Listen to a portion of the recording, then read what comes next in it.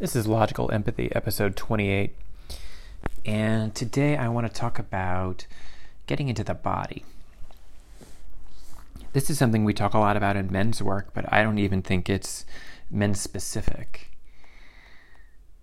I've talked before about how conviction lives in the body and second guessing and anxiety and overthinking all live in the head. And so the idea there is that we get out of those masturbatory processes that keep us from doing and being what we really want to be, and actually being and doing by thinking less and being more in our active center, our body. And what I think about this is that we have cues that do this for us all the time. Why do people like dancing? It's a brainless activity.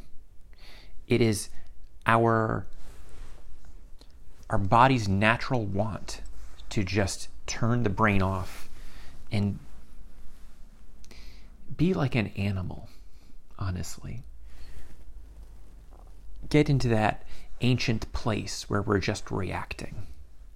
Because A, we're still animals, but B, it is something that we crave. It's a part of our being. Our brain is so complex. Mostly people talk about the mammalian brain and the lizard brain, or the prefrontal cortex and the limbic system, however we want to say them. And getting into the lizard brain or the limbic system, people have, there's value in that. The extent to which we are caught in our heads from first world society, whether that be phones or TV or computers or just the really intellectual tasks that we consider society, right? So we're all caught up in our heads doing these things every day, and it's an imbalance. It's an imbalance to be that head focused. And that's why we have so many mental problems. And by that I mean depression, anxiety, other disorders that are about agoraphobia, social anxiety. All these various things are about people who spend too much time thinking and analyzing and not enough time just being with conviction. And it's not just dancing that we do. We don't think about this with meditation, but it's the same. It's the same to put us in our bodies. I believe my meditation has gone up a notch because there's so much about breathing, right? And it's always feel the breath where you feel it the most. If I feel it in my chest, I think it's a slight upgrade to feeling it. Mostly what I try to do is feel the path of the breath as it goes through my lungs and into my head. But if I concentrate on my chest and lungs, I think it's a different level. And when I find myself walking down the street, I'm thinking about whatever, over second guessing and over analyzing something in my life, which is every day, I take a moment and feel the breath in my chest as I'm breathing. Yoga does this too. Yoga is also about getting in the body. Yoga is like probably a step above meditation in terms of combining mindfulness with physical activity. And it's just this thing that I think about, that we really are creating a society with a certain set of values, and we treat those values like they're sacrosanct, that, I mean, I could go over all of them, right? Materialism, entertainment via screen, the way we interact with each other, like these are all givens. The political, socio-political system, the environment that we have, it's very shallow in terms of how deep our connections are. We're so disconnected as a people, and we just take these things for granted, like this is the new normal. Well, maybe it's not the new normal. Maybe these are really toxic things that we're just taking because they're easy. And maybe it's not even that they're easy, it's just that they're convenient. Maybe those two they're not the same. Convenient means it's easy at hand. It's right in front of us. Easy means it's less difficult than something that's hard. Convenient means it's right in our face. Something can be easy and not necessarily in our face. It's just less hard than hard. But, I mean, I've gone over this before. Phones are a killer. Phones are such a social killer. We are, and another reason we're destroying a generation. We're destroying a generation of kids who are passively entertained, see the world through this competitive lens, the Facebook, Instagram lens, where they're comparing themselves to others and don't develop internal self-worth. Because they're always entertained this way. They don't have the opportunity to overcome challenges, which are the way that people build self-worth. The extent to which there are fewer challenges is the way that kids they don't build the emotional resilience and strength that they need. And it's just sad. It's sad for all of us. It's sad for adults too, because we are what we do. I'm 42 years old, and if I spent the next 5 years staring at a phone on the metro every day, like everybody does around me, and every time I'm in a bar, I spend 3/4 of my time on my phone, like it seems like everybody does. All right, a fair amount of people. Or I go to a restaurant and watch a family of 4 sit around a table on their phones. It's convenient. And it's toxic, and it's ruining people in ways they don't understand.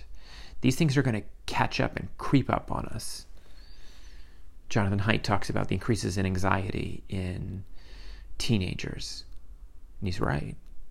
There's an increase in anxiety in people. And then, I mean, look, it's multifaceted.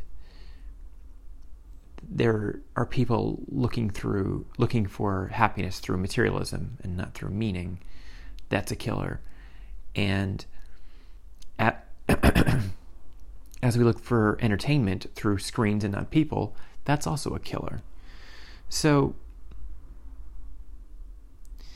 my original point here was about getting into the body. And getting into the body means staying out of mental patterns of receiving data or processing data. There's no data processed when you're in the body. It's just doing stuff. It's walking without thinking. It is dancing. It's playing. It's meditating. It's sex. It's conversations where you're present. It could be conversations overall, but particularly when you're present. In the Authentic Relating class that I took a couple of weeks ago, there are 3 levels to conversations. One is the data level, and that's just small talk about impersonal things that are around you. 2 is it's about past and present emotions, things that I've thought in the past or things I think about for the future. And the third level, the bottom level, which is the level that is the high connection level, is the personal level. And that's about how I feel about things right now. That's where people need to live. That's in the body. That's an understanding of who and what's happening to me in this moment. And it's not about being present is so much about this. The presentness that everybody encourages, that people believe they get through meditation, and I agree with that, is about being in the body. The body is always present. The mind feels anxiety via predicting the future, or depression via regretting the past. So what's the antidote here? What's the plan of action? Meditate for sure. Everybody should be meditating. If you're not meditating, it's 2019. You got to get your meditation game going. And it's about catching oneself doing counterproductive things. And counterproductive things, for me, that's walking down the street thinking about the future, thinking about how I'm going to solve problems that aren't right in front of me. It sets a pattern in place where I'm going to continue to do that. The extent to which we develop habits is the extent to which we do them. So to make a change, we need a new habit. And we get new habits by doing new things. Therefore, if we have a pattern that we know is ineffective, sitting around ruminating, or walking around ruminating as I'm discussing, then the goal is to catch ourselves doing it and then do something else, do something productive until it becomes a habit. It is, and it's hard too. It's hard because I'm going to have to do this hundreds, if not thousands of times for it to actually become effective, but I'm just getting better. I'm getting 0.1% better every day. Maybe it's 1%, I don't know. But even if we knew it was 1% better every day and we can't detect day to day if it's any better, after 100 days, we're 100% better. So there's progress, it just isn't always detectable. And that's the hardest part about this growth work, is that not all changes are detectable. But it's about making a disciplined plan and then putting that plan into place and trusting the plan. Gotta trust the plan. If the plan doesn't work, you can make a new plan. But if we don't follow through, then we just end up right back where we started. So get in the body. Get in the body by recognizing when you're not in the body, and then adjust yourself, do the thinking, or rather do the non-thinking. Make the adjustments, something to get in the body. Just wiggle your toes, concentrate on what you're seeing, smelling. Get in the body. It is a universal truth that nobody talks about, that we are overly in our heads and not enough in our bodies, and it contributes largely to human dissatisfaction and anxiety and depression. That's the end of this episode of Logical Empathy.